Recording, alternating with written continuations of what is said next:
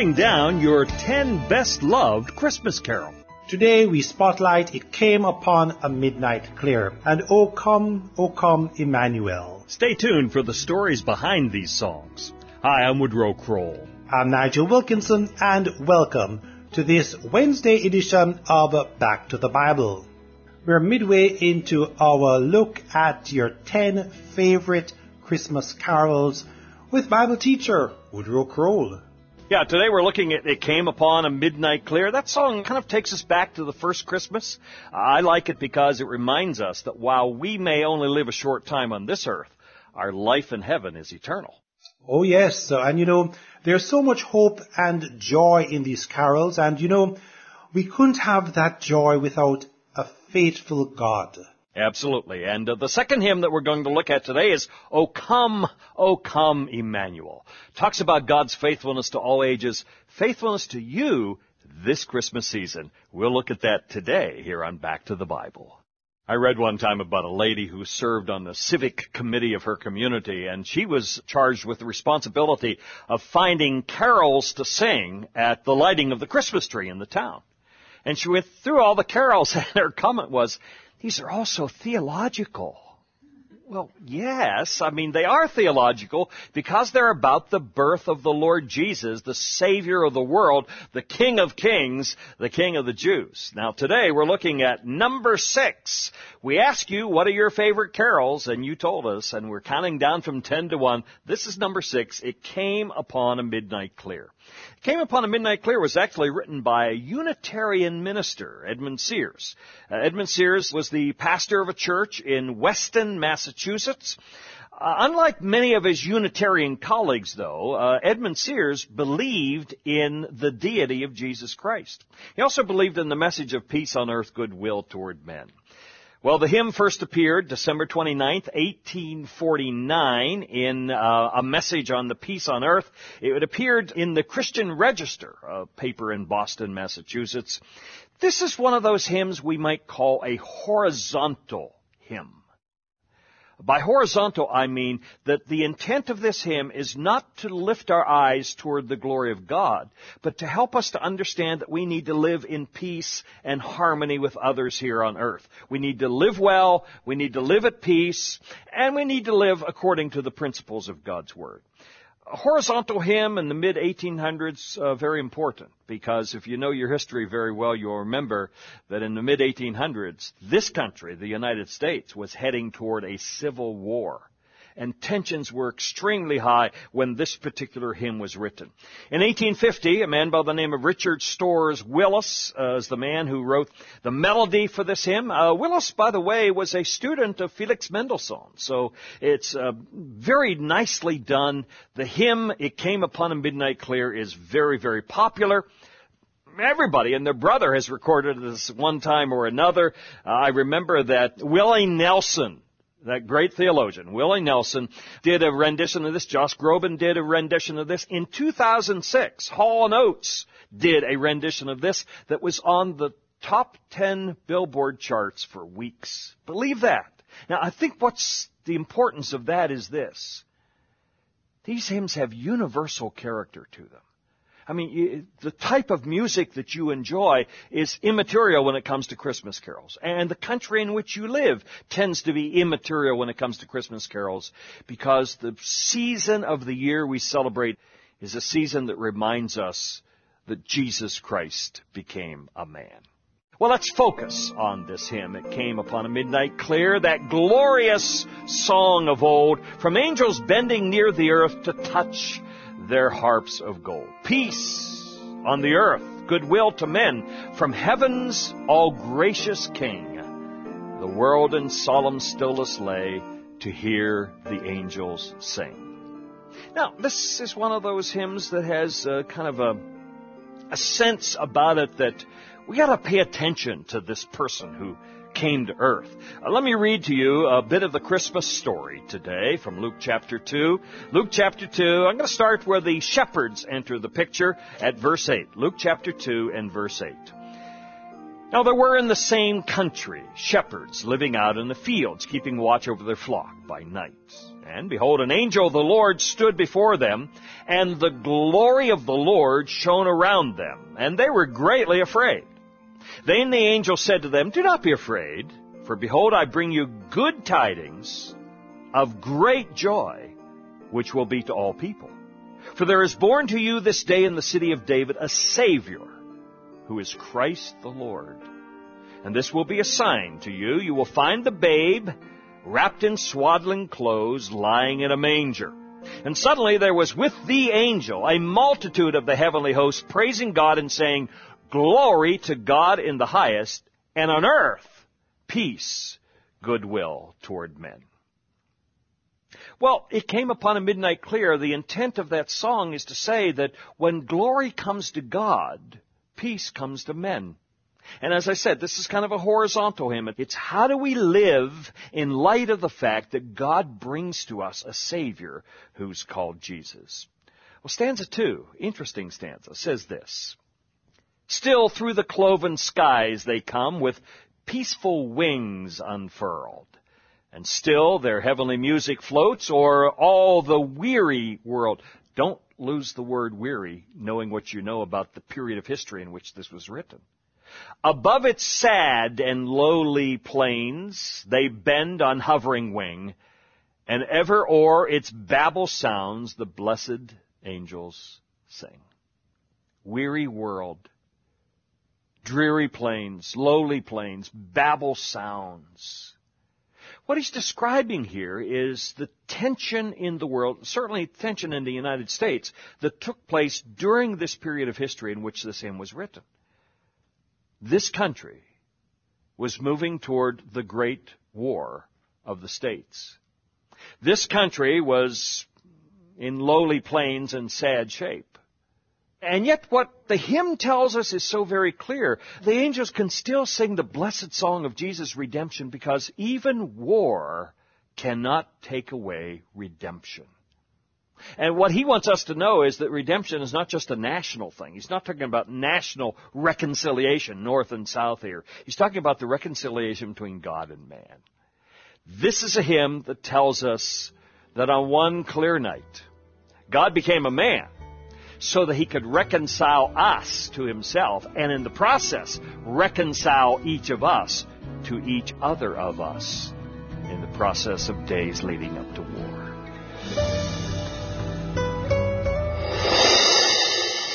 Well, we do hope that you are enjoying our best loved Christmas carol countdown this week with Bible teacher Woodrow Kroll.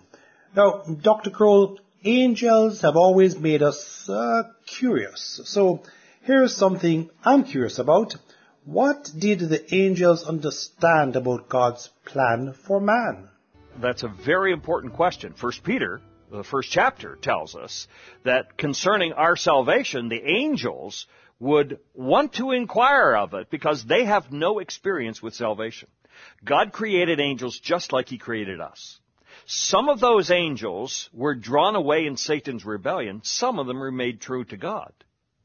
Those angels that were drawn away in Satan's rebellion do not have a Savior. Jesus did not die for angels. He died for people. So their fate is forever sealed.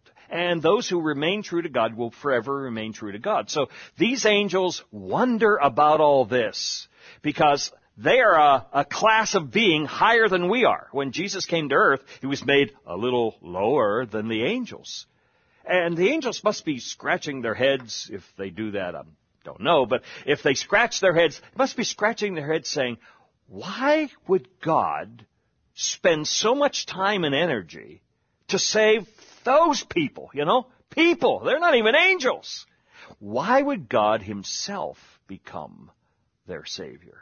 So I can understand why the angels would be in total wonder about this. It's something they just could not comprehend.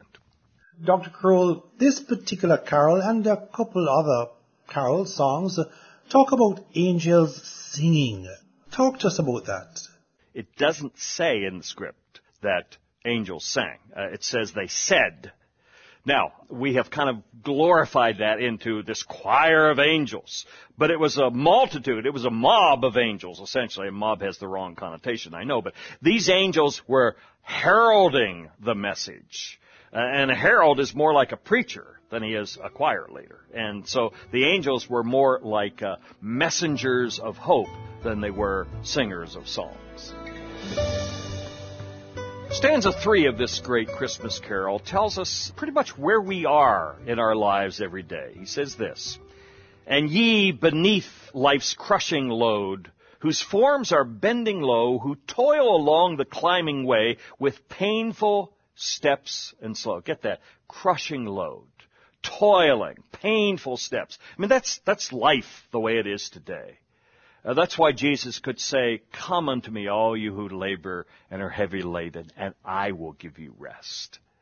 And then the final stanza says this, "For lo, the days are hastening on, by prophets seen of old, when the ever-circling years shall come, the time foretold.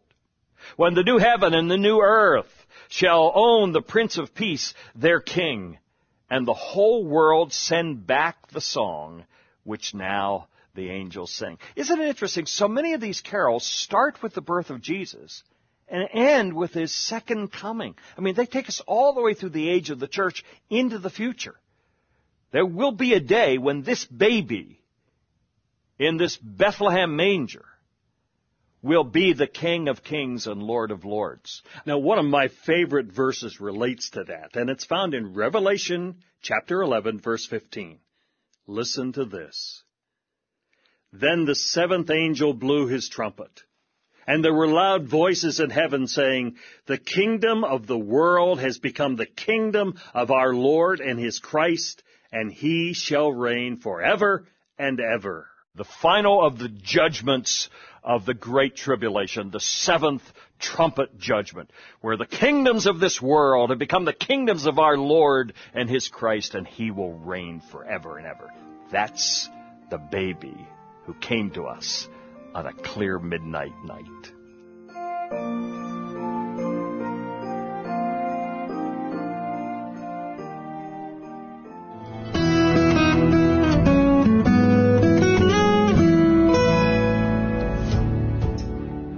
Back to the Bible Jamaica invites you to join us in our lunchtime Faith Partner Prayer and Fellowship meeting scheduled for today, Wednesday, December 13, at Bethany Fellowship, 9A Hagley Park Road, Kingston 10. That's right beside our office here at Hagley Park Plaza. We're looking forward to seeing some of our longtime partners as well as some of you who have come on board in more recent times. In addition, it's an opportune time for regular donors to stop by for your complimentary 2024 calendar and to purchase extra copies for family and friends. We will commence our main presentation at 12 noon sharp and conclude by 1 p.m., after which we'll have a short time of fellowship with some light refreshments. So, in whatever way you support this ministry, if you are desirous of becoming a partner or just a regular listener, you are invited to our upcoming lunchtime Faith Partner Prayer and Fellowship meeting scheduled for today, Wednesday, December 13, at Bethany Fellowship, 9A Hagley Park Road, Kingston 10.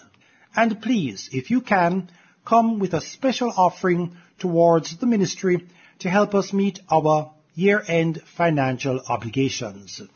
We ask that you confirm your attendance either by emailing us at backtothebibleministry@gmail.com, by giving us a call at 876-926-5765, or by sending a WhatsApp message to 876-337-6295. Now let's get back to the Bible with our next best loved Christmas carol.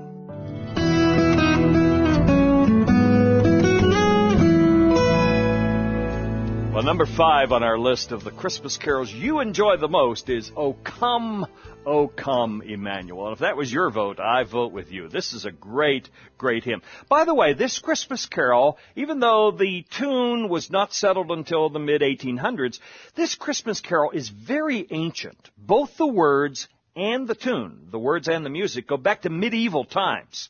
So this hymn has been around a long, long time. Stanzas 1 and 4 were translated by John Mason Neal back in the mid-1800s. Stanzas 2 and 3 were translated by Henry Sloane Coffin, who lived up until 1954. So perhaps in terms of theology, this is one of the greatest Christmas carols we have. Think with me about stanza number 1. O come, Emmanuel, and ransom captive Israel, that mourns in lowly exile here until the Son of God appear. Now, right away, he's talking about Emmanuel, God with us, coming for the purpose of ransoming captive Israel. Why is Israel captive? Well, they're captive, obviously, by virtue of the fact that they are living under Roman rule. That's certainly true. But I think the greater captivity for these people is spiritual captivity. And Paul addresses this in Romans chapter 2, verses 17 through 20. Listen to this. But if you call yourself a Jew and rely on the law and boast in God and know His will and approve what is excellent, because you were instructed from the law, and if you are sure that you yourself are a guide to the blind, a light to those who are in darkness, an instructor of the foolish, a teacher of children, having in the law the embodiment of knowledge and truth. See, these people felt they were a guide to the blind being Gentiles. They had the embodiment of God's truth, and all that set them apart and above everybody else. And they said, look, since we're related to Abraham, we got an automatic ticket to heaven. And Paul, who was Jewish himself, said, you don't have an automatic ticket to anything, certainly not heaven, because you don't have the faith that Abraham had. And the Jewish people were blinded to the fact it took more than just an Abrahamic connection to make them the people of God. Now, when this hymn is written, O come, Emmanuel, he says, you imprisoned Israelites, here's good news for you, and here's the refrain, rejoice, rejoice, Emmanuel shall come to thee, O Israel.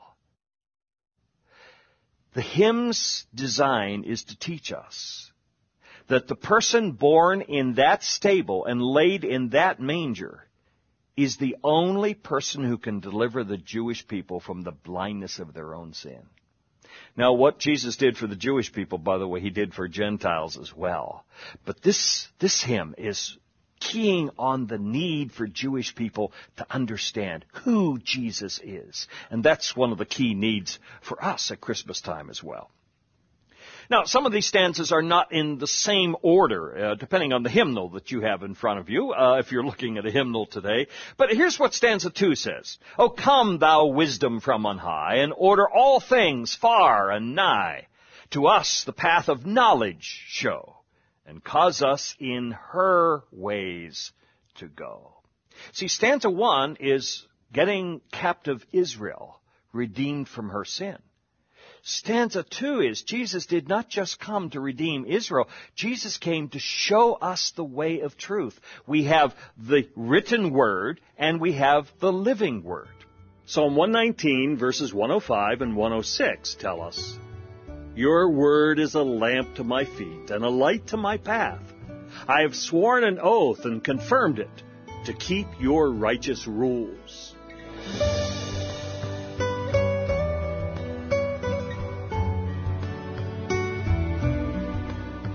Like the Bible gives us wisdom from on high, the Lord Jesus gives us wisdom from on high. Jesus said, I never say anything of myself. I only speak what the Father gives me to speak. So, stanza 1, redeem Israel. Stanza 2, lead the world into a path of righteousness. Let people know right from wrong. Let people know what they ought to do in moral and ethical situations. That's one of the reasons why Jesus came. Well, here's stanza 3. O come, desire of nations, bind all peoples in one heart and mind. Bid envy, strife, and quarrel cease. Fill the whole world with heaven's peace. Come, desire of all nations. Now, this is not just something that the author made up in this ancient hymn. This comes right out of the Bible. Haggai chapter 2, verses 6 and 7 to be specific. For thus says the Lord of hosts, yet once more, in a little while, I will shake the heavens and the earth, and the sea and the dry land. And I will shake all nations, so that the treasures of all nations shall come in. And I will fill this house with glory, says the Lord of hosts. Now, isn't it interesting? Again, this, like other hymns we've seen this week, other Christmas carol hymns we've seen this week, talks about God's judgment. I mean, you don't think of judgment when you think of a little baby in a manger. But these hymns carry us through the full plethora of things that Jesus brings to us. Yes, Jesus brings salvation to Israel. And yes, Jesus brings us the way of truth and life. But Jesus also will one day bring judgment to this world. He's the desire of all nations, but the desire of all nations is going to come, and He's going to make everything right. And then there's a fourth stanza. Maybe the most difficult of the stanzas. Listen to this. O come, thou day spring, come and cheer our spirits by thine advent here. Disperse the gloomy clouds of night and death's dark shadows put to flight. Come, thou day spring. Show us your advent here. Show us. Advent means the coming, the presence, the presentation of Jesus on the earth. He's the day spring. Now, day spring simply means the sun rising. And what he is saying here is this, that the darkened hearts of the world, all the world, are lightened by the presence of Jesus Christ. Let me read a passage to you. This is Luke chapter 1. Zacharias, the father of John the Baptist. Remember, he was struck dumb, could not speak. And after he can speak again, Luke chapter 1, verse 68 says this. Blessed is the Lord God of Israel, for He has visited His people and redeemed His people. He has raised up a horn of salvation for us in the house of His servant David.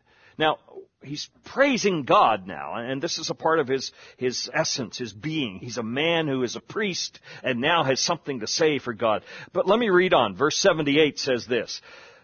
Through the tender mercy of our God, with which the day spring from on high has visited us, to give light to those who sit in darkness and the shadow of death, to guide our feet into the way of peace. Do you suppose the author of this Christmas carol read that passage before he wrote it? He's talking about the day spring. He's talking about darkness. He's talking about peace, guidance. All the elements of this great hymn, O come, Emmanuel, are the elements of John the Baptist's father's message of praise to God. They're the elements you and I ought to have this Christmas as well. O come, Emmanuel.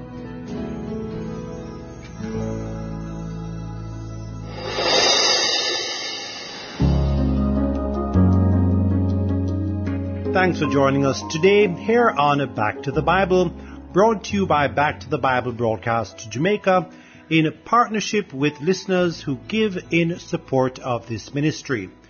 Our office is located at shop number 22, Hagley Park Plaza, Kingston 10. Our office hours are from Mondays through to Fridays from 8:30 a.m. through to 4 p.m. We can be contacted via email at backtothebibleministry@gmail.com. Our office number is 876-926-5765 and our cell and WhatsApp number is 876-337-6295.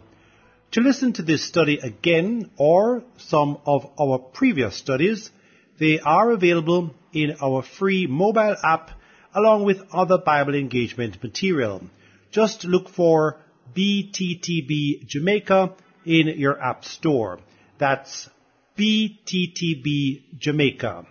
You can also listen and download our studies from other podcast platforms, including Podbean, Google, Spotify, and Amazon Music. Be sure to look for Back to the Bible Jamaica.